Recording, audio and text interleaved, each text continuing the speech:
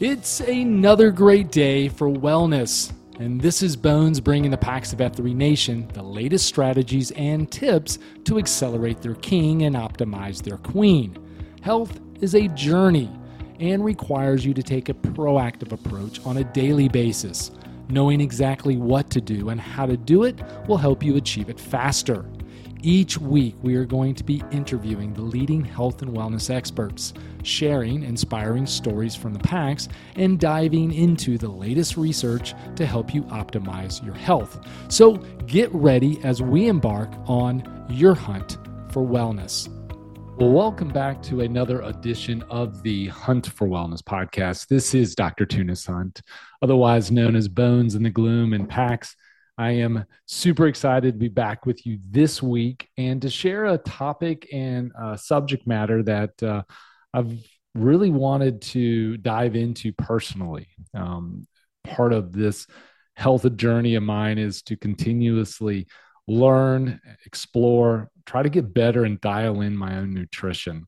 And often it is things that I'm battling or curious about that piques my interest in the topics that I look at, the topics that I explore, and certainly the topics I try to learn enough about so that I can teach others. And recently, and I explained this, I think, several times in previous episodes or even as I do the COT podcast health tip, I mentioned my involvement with the Blue Ridge Relay recently.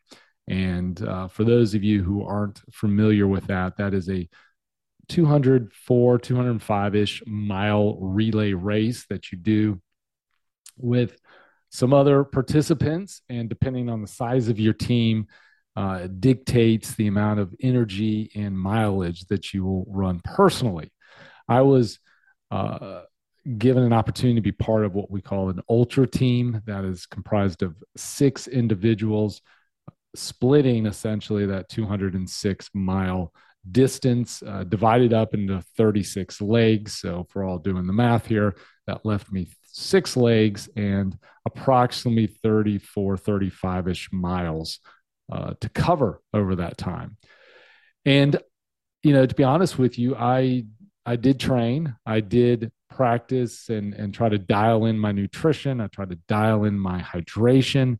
But despite my best efforts, I found myself really experiencing tons of cramping about halfway through the race and certainly post-race or as I got closer to the finish line, to the point where it was miserable. I joked after the race, I was our 6th runner, which meant I ran the 36th leg. And so at the end, I was going back to our vehicle to change, and it took me about 45 minutes just to change out of my running attire into just, some lounging attire.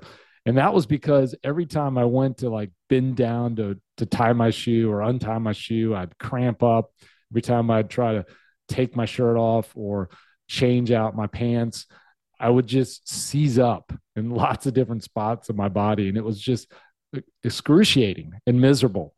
And so clearly my muscles and my body was telling me that I did not do something properly. So it really inspired me to look at hydration, look at electrolytes, and then really what I could possibly have done differently. And if I have an opportunity to do something like this in the future, what I would do instead in my training, and then ultimately what I would do as a strategy as it comes or as it pertains to hydration and electrolyte usage. So a couple things leading up to my event, I was practicing more of a animal-based diet, very on the spectrum close to that carnivore-ish diet, if you will. I was really restricting my carbohydrate intake. I was actually even restricting my fruit and vegetable intake, very little, and really just kind of concentrating on animal protein. And I was feeling great. I would go out for runs, feel great. I would recover extremely quickly, and the next day would feel amazing. and I really felt like I was onto something, that I was doing something that was really working for me. And when I went into the race, I prepped that way. I did include some carbohydrate style foods like sweet potato and avocado. But outside of that, really my meals were pretty protein dense, thinking that muscle recovery, muscle repair was the strategy I wanted to continue to dial in. And my concern was switching up my diet during the race may also cause other issues like gastrointestinal distress or whatever. So anyway, I kind of went with that mindset. And all that to say that as a result of doing that, I did not end up seeing the results that I wanted, hence the cramping that I just mentioned. So I really wanted to go back to the drawing board here and say, what would I have done differently? Was it dietarily that I was doing something wrong? Was I not hydrating enough? Was my electrolyte strategy just way off? Or what I also saw as I kind of dug into the research is my training style was probably not uh, adequate or proper. So I mentioned that I was ramping up my miles going into the race, but really at a single time or a single day, I wasn't really running more than 6 to 8 miles at a time. And I got really good at running 6 to 8 miles and then having proper rest. And the next day, being able to run 6 to 8 miles and feeling amazing again. And because each of my legs that I was going to participate in and personally run was kind of in that mileage frame, I felt like that's all I really needed to do from a training standpoint. Well, what I learned very quickly was that unfortunately, because of the compounding effect of running every 4 to 5 hours, my body was really kind of um, getting beat up more like that marathon run and that long distance run that I just never put my body through. So the first thing I learned, and what I have to be honest about, is I didn't do enough long distance running to put my muscles through the process that it needed in relationship to what the race was going to make my body have to go through. So that's change number one. Now, on top of that, I said, well, what can I do from a dietary standpoint? And the second thing I realized is I wasn't wrong with my diet. Certainly, there's ultra runners and ultra endurance athletes that do a very low carbohydrate. Having said that, there are advantages to carbohydrates. They do help you retain water. And which is important from a hydration standpoint. They do help you retain salt, and we'll kind of get into that today. So, from a sodium balance standpoint and a muscle cramping standpoint, there's some advantage to some of that carbohydrate use. But ultimately, I probably just was deficient in the amount of electrolytes I was putting into my body, regardless of the dietary choices that I would have made, whether it was more vegetarian or more carnivorish. Either way, I think at the end of the day, it was just off on my hydration slash electrolyte. So I wanted to dive into the literature about electrolyte balance and kind of just share with you what I found. And, maybe this will be helpful for many of you as you guys dial into your own hydration needs. Although we're going into some cooler months here in North America and most of the states that F3 is part of will be getting colder and colder. So the loss of maybe some of the water during an exercise or hydration needs may change a little bit than they are during the hotter summer months. It still is a good practice to know exactly what our body needs from a hydration electrolyte standpoint. And then more importantly, if you are gearing up for some CSOP or longer endurance type of activity, these are some strategies that you can take with you to hopefully prevent you from experiencing some of the things that I had experienced when I did the Blue Ridge Relay here recently. So, what are electrolytes? Well, electrolytes are minerals that conduct electricity when dissolved in a solvent. And that solvent, usually, especially in the human body, is water. They supply an electrical current that helps control your heartbeat, coordinate muscle contraction, and control the movement of water in your body so that fluids stay evenly distributed throughout. The main electrolytes are sodium, chloride, potassium, magnesium, calcium, phosphate, and bicarbonate. Of these 7 minerals, the 3 most important ones rather, that in relationship to kind of cramping and dehydration and what we think of electrolyte use for are sodium, chloride, and potassium. Magnesium, calcium, and phosphate are also important, but they do things like more like building bone or repairing DNA. And then bicarbonate isn't considered essential because your body will produce its own amount. So essential products, when we talk about something's essential or non-essential, essential are things that you must consume because your body doesn't create on its own, and non-essential things are things that your body will make on its own. Doesn't mean they're not important or you can't consume them. It just means that your body does make it, and therefore it's not essential that you get it from your diet. Our bodies store electrolytes in one of 3 places: inside our cells or outside of our cells or in the blood and urine. We absorb electrolytes through our food, drink, and excrete them through our sweat, urine, and even feces. So common causes of low electrolytes include dehydration, fluid loss by excessive sweating, diarrhea, or vomiting, eating disorders like anorexia or bulimia, obviously vomiting there, or just a lack of intake of electrolytes, poor diets, so specifically like the standard American diet typically has poor nutrient density in it, kidney disease, congestive heart failure, and then certain medications such as water pills or laxatives can all be causes to make you lose electrolytes pretty quickly. Common symptoms of an electrolyte imbalance can include irregular heartbeat, confusion, fatigue, muscle weakness, headaches, numbness, stomach pain, convulsions, constipation, frequent urination, dry mouth, and mood changes, increased thirst, vomiting, and loss of appetite.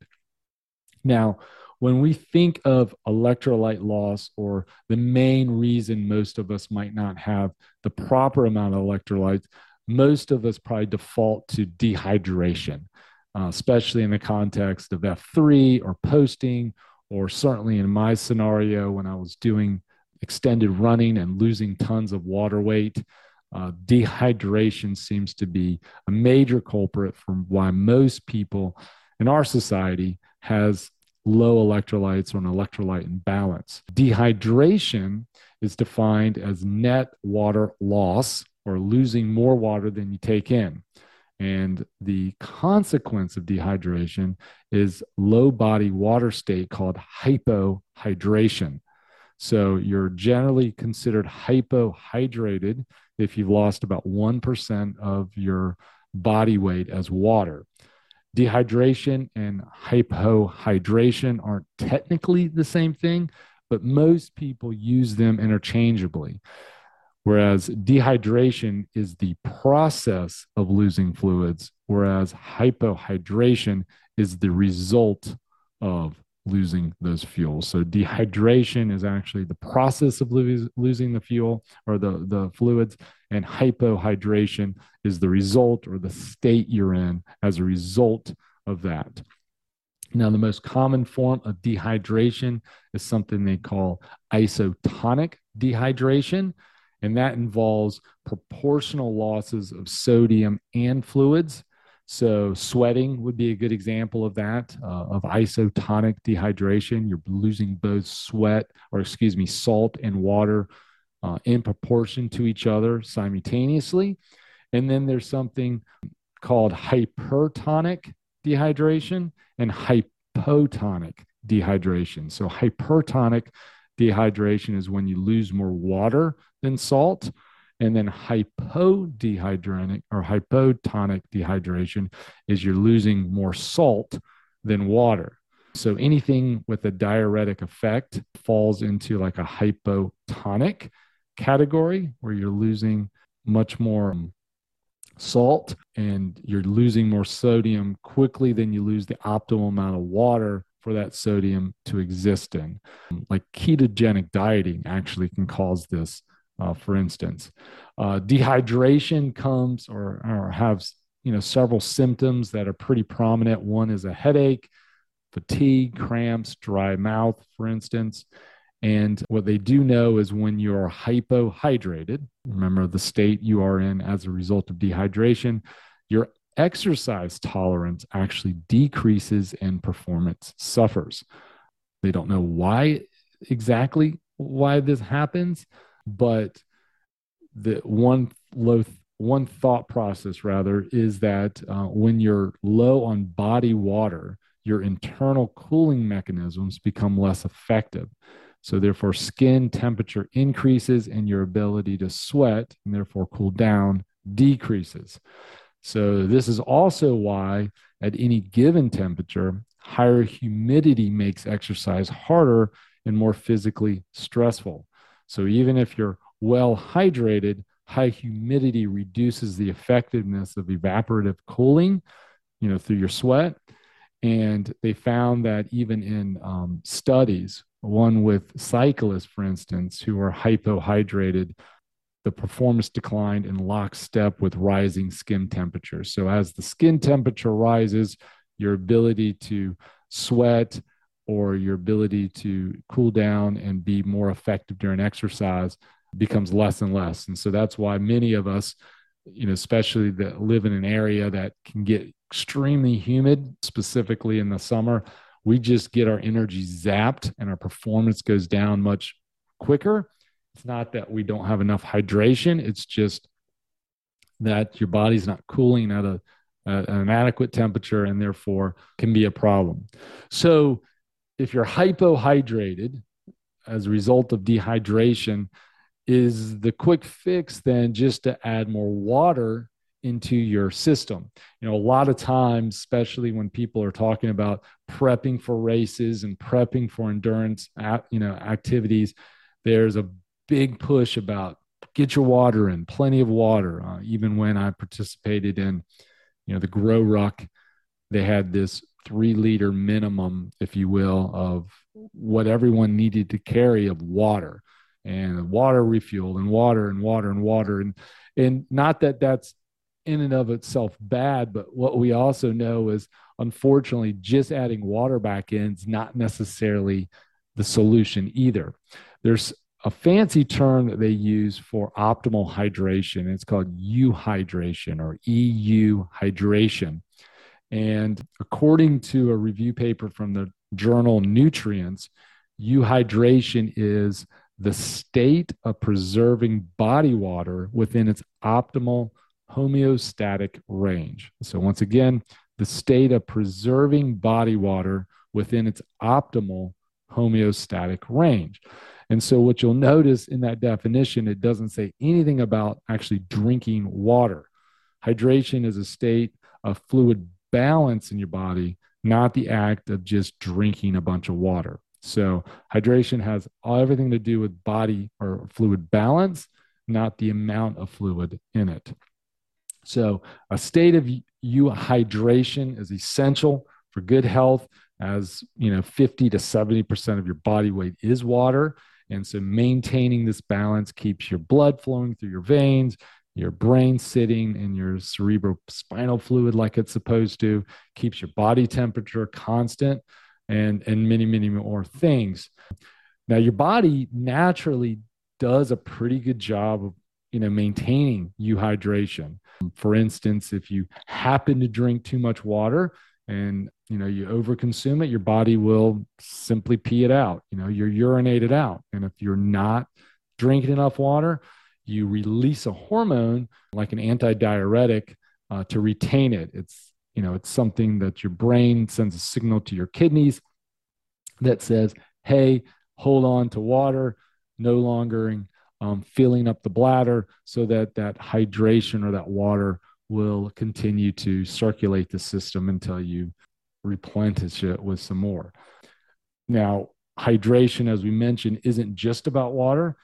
The electrolytes are essential as well. And so there's a right and wrong way to rehydrate. And we'll kind of talk about the chemistry makeup of that. If you hydrate, or excuse me, when we exercise, we excrete sweat. And sweat is basically salty water coming out of our system. That's what's going on with that. And so if all we're doing when it comes to rehydrating ourselves is putting in a bunch of just water back, you're actually creating this balance in your water system or in your blood system where you don't have enough sodium in comparison to the water. And we talked about the purpose of electrolytes. And electrolytes, are these chemically charged minerals that allow a lot of these processes to go. So as we lose electrolytes and we just hydrate our body with more water, we're actually making the situation worse. And that's why we talk about wanting to add more electrolytes into the body. There's actually a condition or of what it's referred to when we don't have enough sodium in our body. It's called hyponatremia. And hyponatremia actually is what really disrupts the health of athletes more than just dehydration. So usually it's not a dehydrated athlete that becomes becomes a problem. It's the fact that they've lost sodium and not replenishing enough sodium back that they get this condition called hyponatremia. About 15% of endurance athletes suffer from low serum sodium after a race. And the consequences on the milder end is muscle cramps, fatigue, even confusion. And it kind of gets more serious, like seizures, brain damage, and it can even be lethal. Been rare cases where people have drank themselves to death with water.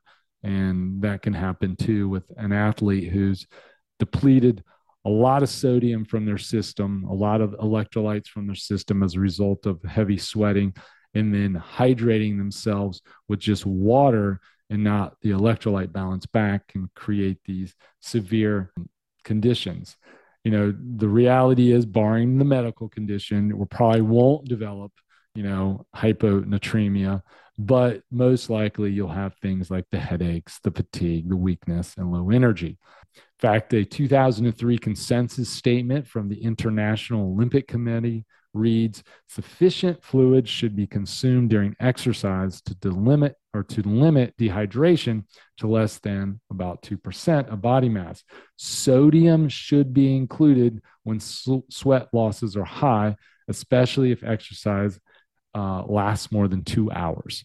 So once again, you should continue to hydrate to where you're not losing less than 2% of your body mass in water, and that sodium should be included into that electrolyte rehydration, especially if you're exercising more than 2 hours.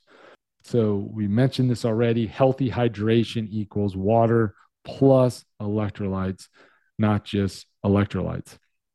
Sodium and potassium are the chief fluid balancing electrolytes. Sodium is a positively charged mineral called a cation. It's responsible for regulating extracellular fluids, so the fluid outside of the cell. And potassium helps balance the fluid inside the cell. So all cells have this funky little pump called the sodium-potassium pump. And that is necessary to charge the cell so that the cell can then do its job and communicate to other cells and have the potential for work. The sodium potassium pump does many function. It maintains the cell's membrane potential. It keeps the cell charged up, or the nerve impulses ready to fire. I'll talk about that in a second. It regulates brain cell activity, helps transport glucose and amino acids into the cell, and even keeps fluids balanced within the cells. Nerve cells are especially heavy users of the sodium potassium pump. A whopping 70% of the ATP they consume goes to powering it. So 70% of the nerve cells' energy needs are just utilized for the purposes of the sodium potassium pump. The pump dictates how and when nerve impulses fire. It enables the transmission of electrochemical signals that tell your heart to beat, your bicep to curl, and your neurons to receive and interpret sensory data. So, point is, when your pumps don't run smoothly, your body will absolutely notice that. Now, the big boss of fluid balance is in your brain. If your tissues get oversaturated with water, so this is where we've consumed too much water without the proper electrolytes, osmoreceptors in your brain pick up on that, and then your brain structure called the hypothalamus stops producing antidiuretic hormones so that you can excrete the excess fluid through the urine. So I thought one interesting thing that I learned kind of through this whole process is the concept of pee or urine. A lot of times we think of urine as just like our kidneys filtering waste product and we're peeing out excess liquid from our system, but which is true. But what it really is it's excess blood. Our urine, in other words, is nothing more than filtered blood. I never really thought of it like that. So, how much electrolytes do you need? Well, there's some mixed bag on this as far as recommendations. If you just look at the recommended daily allowances through like the FDA, for instance, what they say is you need about 1,300 milligrams of calcium per day, 1,250 milligrams of phosphorus per day, 420 milligrams of magnesium per day, 4,700 milligrams of potassium, 2,300 milligrams of chloride, and no more than 2,300 milligrams of sodium. But most experts and people that have looked at the research highly recommend much more than that. In fact, some research actually shows the closer to 5 grams or higher of sodium a day that you get, the better you're going to be. Which kind of leads into, does sodium cause heart disease? Because that is one of the biggest reasons this recommendation is out there, that they make claims that high salt diets are poor for your health, specifically in context of cardiovascular and heart disease. But what does the research actually show? In fact, most of the low salt recommendations come from observational studies published several decades ago and studies done on rats from the 1960s and 70s. So what are observational studies? Observational studies are just when researchers look at data of a population at large. They may take 150 people, or probably more than that, thousands of people in a population area, and look at a handful of factors that are affecting their lives, usually done in survey form, asking people how much of this they do or that they do. And based on that data, they make correlations. They basically say, well, if we look at all the people that have heart disease, for instance, in this population, and we also look at what they are consuming from a sodium standpoint, we're making an observational study that says that for the most part, those individuals who are having higher sodium diets also were the same people that were having the heart disease. But there was really no actual control group. There was no actual scientific study done where some people were given a certain amount of salt per day and other people weren't, and they were kind of measuring actual health, biomarkers like blood pressure and cholesterol levels and all those type of things. So in other words, it can be useful, but it's not what we consider optimal scientific research. So those type of studies, as well as studies done on rats in the 1960s and 70s, is what proponents of low salt diet and intake use as reasoning of why you should limit your salt intake, which unfortunately doesn't necessarily translate into actual human needs or the risk of cardiovascular disease. There is one interesting study that was published in the Journal of American Medical Association several years back, where it's followed 4,700 plus heart disease patients for over several years. And they would routinely measure sodium excretion as a proxy for sodium intake. So when you measure how much sodium somebody is urinating out, for instance, you can kind of correlate how much they're consuming. And so when they wrapped up the study, 2,000 of the patients had died from stroke, heart attack, or other cardiac-related deaths. And then researchers plotted the risk of death data against the sodium intake data. So again, 4,700 heart disease patients in the trial or in the study. They were monitored over several years. They were routinely checked for how much sodium they excreted. And then by the end of the study, about half of those people had died. Again, remember, these are heart disease patients, from whether they died from stroke, heart attack, or other cardiac-related deaths. And then the researchers basically said, okay, out of these people that died, how much salt on average were these people taking? And so once the graph was plotted, it actually resembled a U. And the U basically did this. They found that those individuals who had extremely low levels of sodium in their diet, like real low, actually showed high prevalence of death, of stroke, cardiovascular disease, and so forth. And they also showed that those individuals with extremely high levels of sodium, for instance, also showed that, but that there was this kind of sweet spot in the middle.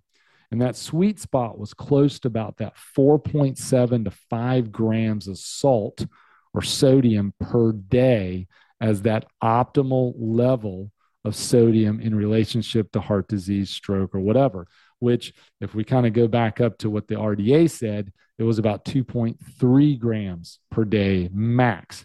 And what the study actually shows is that actually kind of can correlate closer to that higher risk than lower risk, and that salt is essential for health. We talked about the muscle pumping and neurological factors that sodium allows as a result of that sodium potassium pump, and that those individuals that absolutely abstain from salt are actually doing more detriment to their health in relationship to those that are over consuming it, and that those individuals that actually consume about 4 to 5 grams per day were actually in that healthier market or spot. So just food for thought.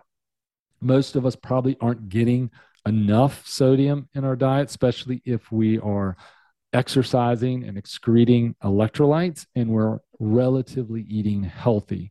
And I say that because if you are somebody who is eating what we consider a standard American diet, a lot of processed food, a lot of fast foods, you are probably getting copious amounts of salt in that, probably too much. And that's because, those manufacturers put a lot of sodium in those products because it just is a taste enhancer. It covers up the blandness of having no nutrient value in those foods. So if you are somebody with a very poor diet, chances are you are probably getting enough salt in your diet, and you probably need to find and we'll talk about another strategy with your electrolytes. But those of us who are maybe following much more of an organic whole food diet, there's a good probability we're not getting enough sodium in our just daily dietary needs, and especially for sweating, exercising, using saunas, doing those type of things. There's a high probability of adding electrolytes back in, specifically sodium is a very good strategy to do. Now, there are, genetic concerns that we need to talk about just real quickly. Obviously, if you already have high blood pressure or are prone to hypertension, then maybe adding that much salt into your diet is not a good thing. So if you're already battling with high blood pressure, you're already at risk for hypertension, take this and heed the sodium intake, with your doctor, and be smart about it. Although what we really find out is to lower that, if you're eating a healthy diet, again, let me preface this. If you're eating a poor diet, you're probably getting plenty of sodium with that processed food. If you're eating a good diet and you still have higher blood pressure or hypertensiveness, it's not that reducing salt in your diet is the best thing for you to do. Instead, adding more potassium to your diet would probably provide you much better health results. Because remember, there's this ratio of sodium to potassium. So one way of diluting the hypertensiveness that sodium provides or can cause is also increasing potassium, because now that pump ratio will be much closer to normal, and therefore it will lower that hypertensive risk. So again, this is not medical advice. It's just that if you are eating a healthier diet but still battle with higher blood pressure, adding more potassium will probably serve you better than just reducing sodium. Because the other thing can happen is when we uber restrict and ultra restrict our sodium, again, according to that research we just talked about, there could also be that problem. And we talked about that hyponatremia earlier, where that sodium level is too low in the body, and you can have all type of health problems as well. So the easy way of getting more potassium in your diet is fruits and vegetables. So those seem to have the most. Now, potassium is, in meat products and other products that we can consume. So you don't have to have fruits and vegetables. For those of you that maybe are more in that carnivorous diet and maybe really restrict fruits and vegetables, you are still getting potassium through other sources of the foods that you are choosing to eat, as well as maybe an electrolyte supplement that we'll dive into as well. 4.7 grams of potassium per day is good evidence based on, what your body needs. And so again, if you are battling with hypertension, high blood pressure, and one of the strategies has been just to reduce sodium, let me encourage you to maybe add potassium in as well, and still get proper amounts of sodium in your diet so that your body can continue to do well. All right. So if you don't eat enough sodium, there is problems that can happen. We talked about the hyponatremia. Your kidneys go into something called a sodium sparing mode. In other words, you don't excrete as much sodium because you're just not getting enough sodium in your diet. If you think about like wartime rations, when sodium is scarce, you save some for later, and your body does the same thing. And you might be saying, well, what's the big deal? Don't I need sodium in my blood, and my body's just not getting rid of it? What's the big deal as long as the balance is good? Well, it does come with some consequences, namely a flood of hormones like aldosterone, renin, and norepinephrine will increase as a result of that. Both renin and aldosterone raise your blood pressure, and norepinephrine isn't bad, per se, but it is part of the stress response, and it could boost levels of blood pressure spiking, renin. So here we are we're being told to reduce salt intake to help with blood pressure. But if we do it too much, our body actually reverses and creates that hypertensive reaction anyway. And this is why maybe in that study that plot was like a U.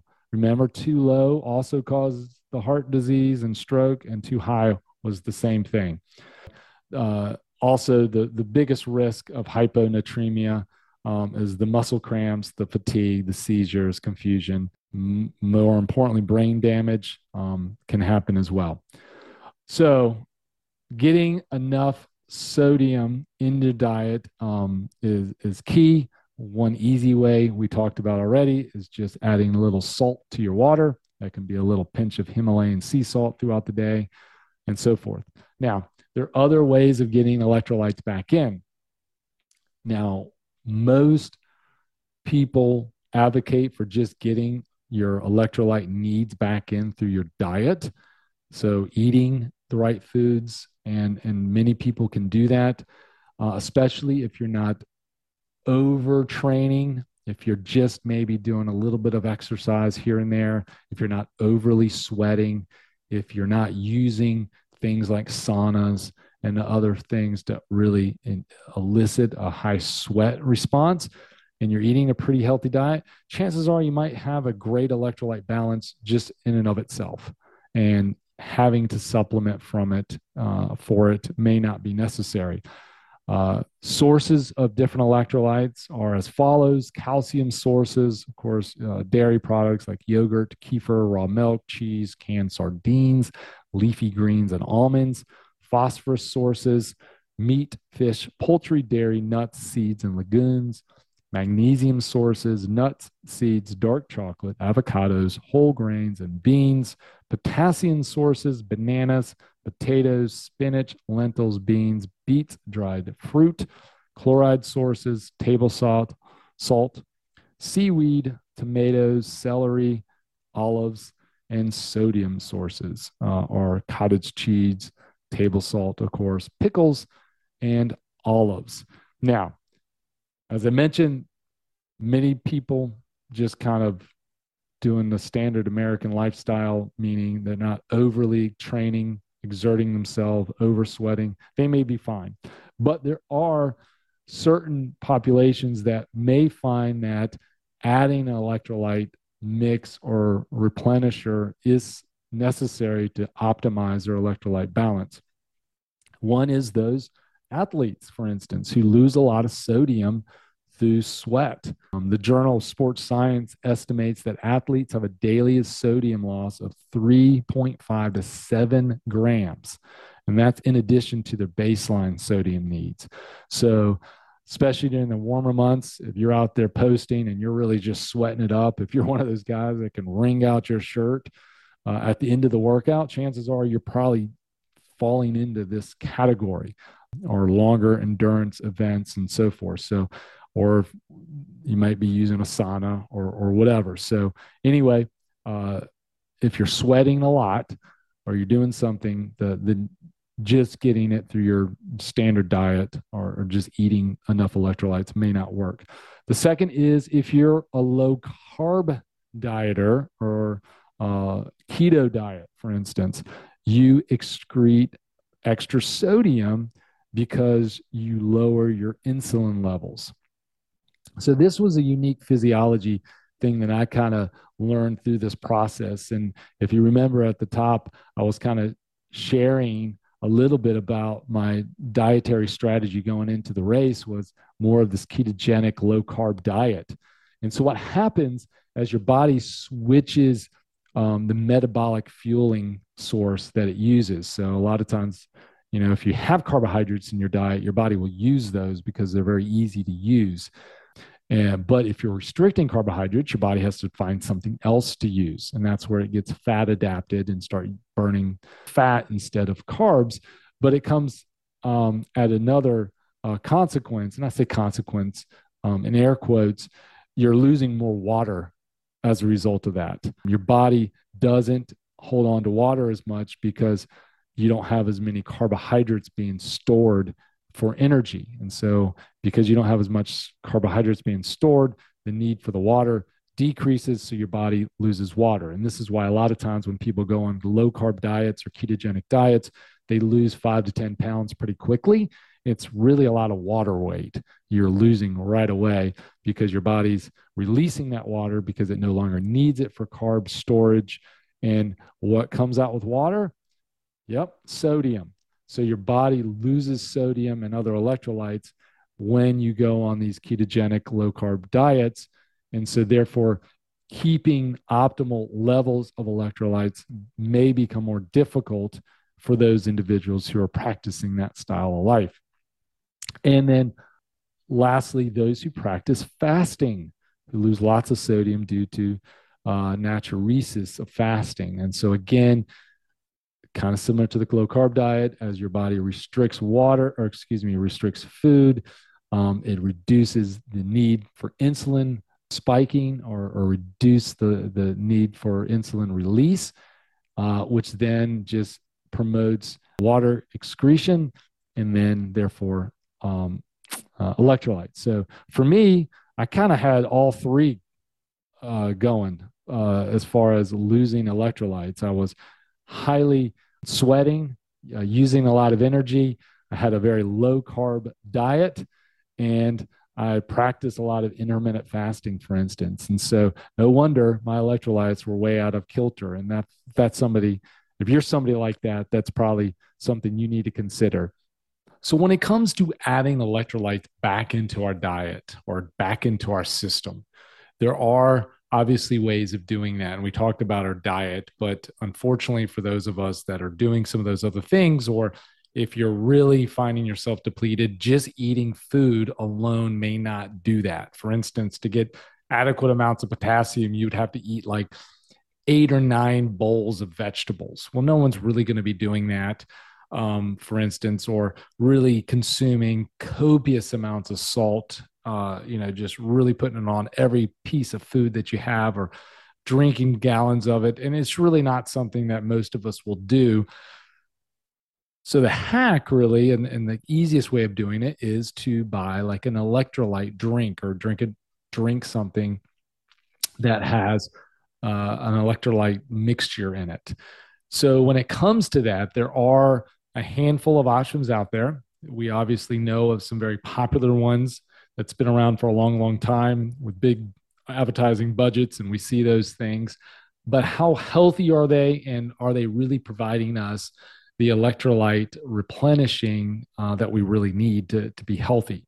I like to look at electrolyte drinks as the good, the bad, and the ugly. And we want to stick with the good, and we want to avoid those bad and ugly ones. The ugly and the bad are the ones with lots of sugar. They're the ones with the artificial colors and the artificial sweeteners. They have lots of carbohydrates, for instance. They may have an ingredient that's very common called maltodextrin, which is a food additive that thickens products. But the problem with it is it actually has a higher glycemic index than sugar, meaning that the body responds to it like drinking a bunch of sugar, which creates that insulin spike, which actually puts your body into this fat storage mode. So a lot of times, individuals who are consuming lots of those commercialized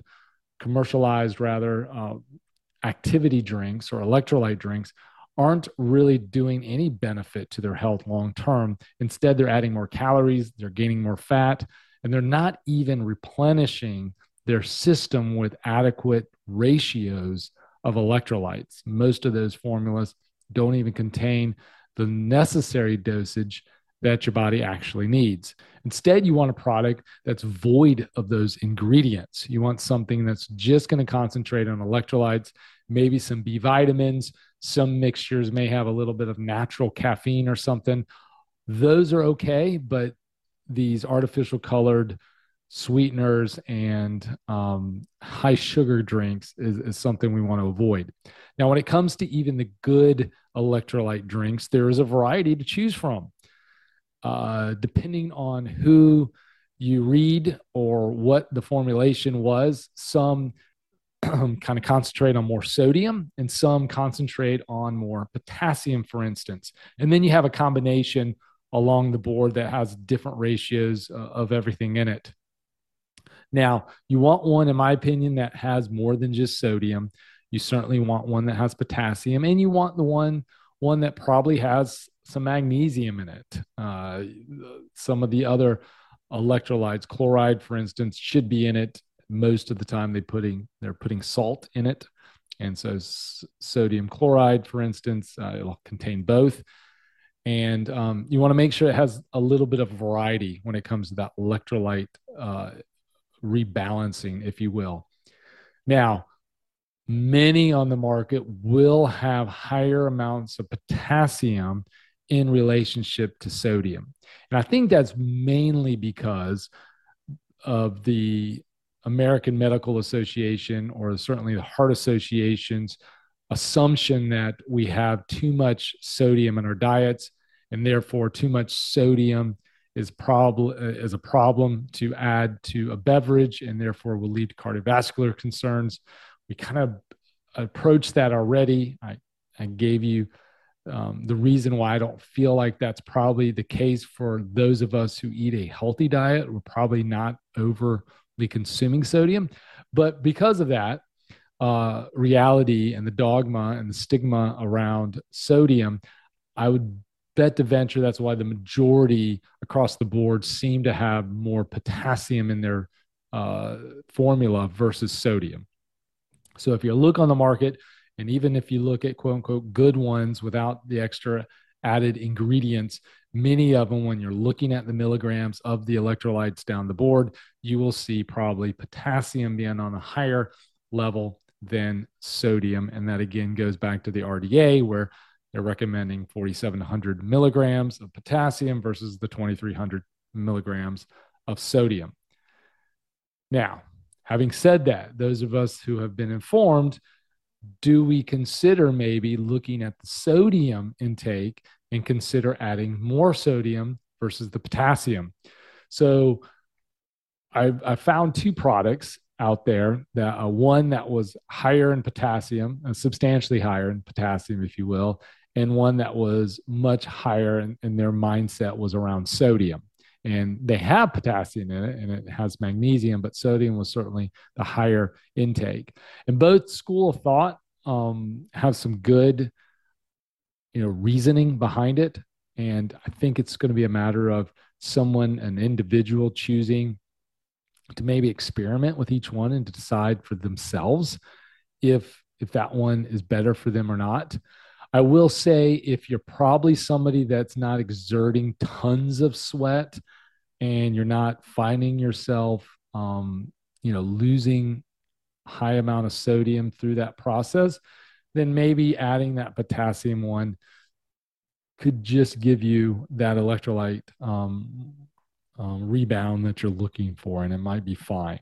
Having said that, I think if you're somebody that's really higher on that sodium loss spectrum, maybe you're sweating a lot, maybe you have some of those lifestyle factors we talked about, you're on the ketogenic diet, you might fast, and so forth, you may find that adding the sodium back in actually will be more beneficial for you. That's just something you're going to have to play with. I will say I looked up the kind of ratios, if you will, of coconut water. And many experts believe that coconut water is a fantastic way of rehydrating because of this electrolyte mix. And just looking at that, I will say that it does have much more potassium in it than sodium. So that camp that advocates for much more potassium versus sodium, that's a maybe win for them to kind of say, listen, in nature, in a hydrating beverage, if you will, coconut water being the example I'm using, potassium is higher than sodium. And if we're kind of keeping it real natural and ideal, maybe that's the way we want to do it. But then on the flip side, because of those other factors we already talked about, and you might be somebody that needs more sodium, the sodium intake one may prove to be a better benefit for you. I will say personally, I have leaned more towards the higher sodium. I have chosen a product that has that. I have been using that product pretty regularly here in the last couple of weeks, and I will say I really enjoy it. I have found that it has given me a lot of improvement in my overall ability not to cramp, more energy, my cognitive function, it seems to be better.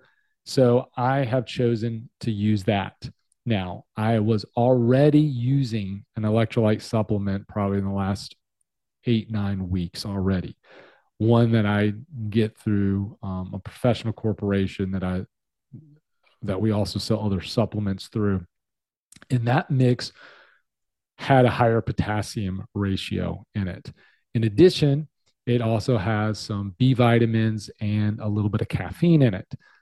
Now, I enjoyed that drink and I still use that drink. And I'll tell you what I do. I use that drink earlier in the morning when caffeine typically is a benefit for me. I find that if I have caffeine later in the day, that it's not good.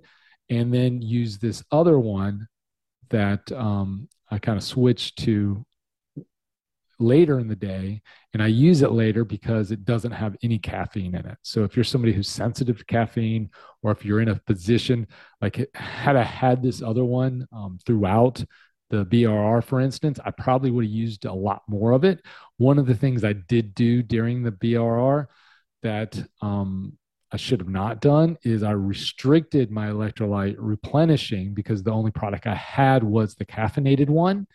And I didn't want that to affect me later in the night if I did want to try to get a little nap in or whatever. Now, in hindsight, I would have and should have used it regardless.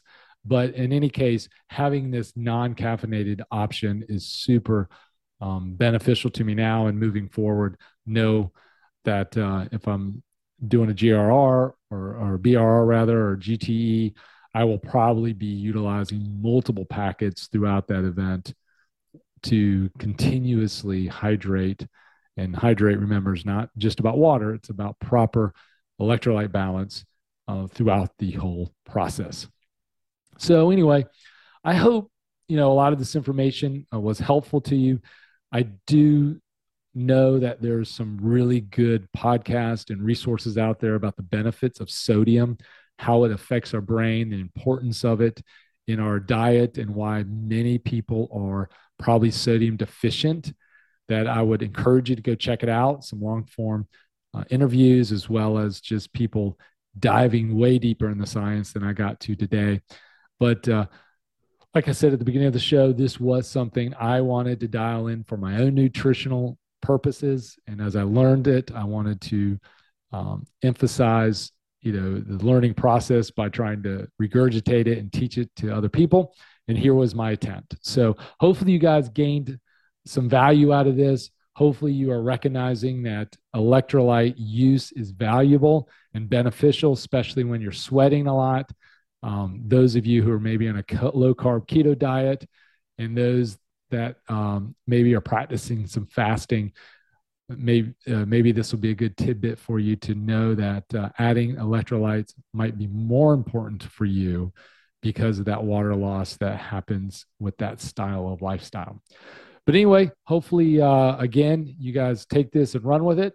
And I'm honored to have you guys as listeners. And please continue to reach out to me with ideas for show topics. If you have questions about this, love to engage in that and answer any questions. Or if you find something that I said is challengeable, and you want to point it out, I'd love that feedback as well. But until next time, this has been Bones guiding the packs of F3 Nation on their hunt for wellness. Thanks for listening to the Hunt for Wellness podcast. Please rate and review our show and be sure to share it with your F3 brothers. As always, we are looking for inspiring stories to share and health experts to interview. So if that's you, please reach out to me at bones@huntforwellness.com, on the nation's Slack @bones, or Twitter @HFW Podcast. And until next time, this has been Bones guiding the packs of F3 Nation on their hunt for wellness.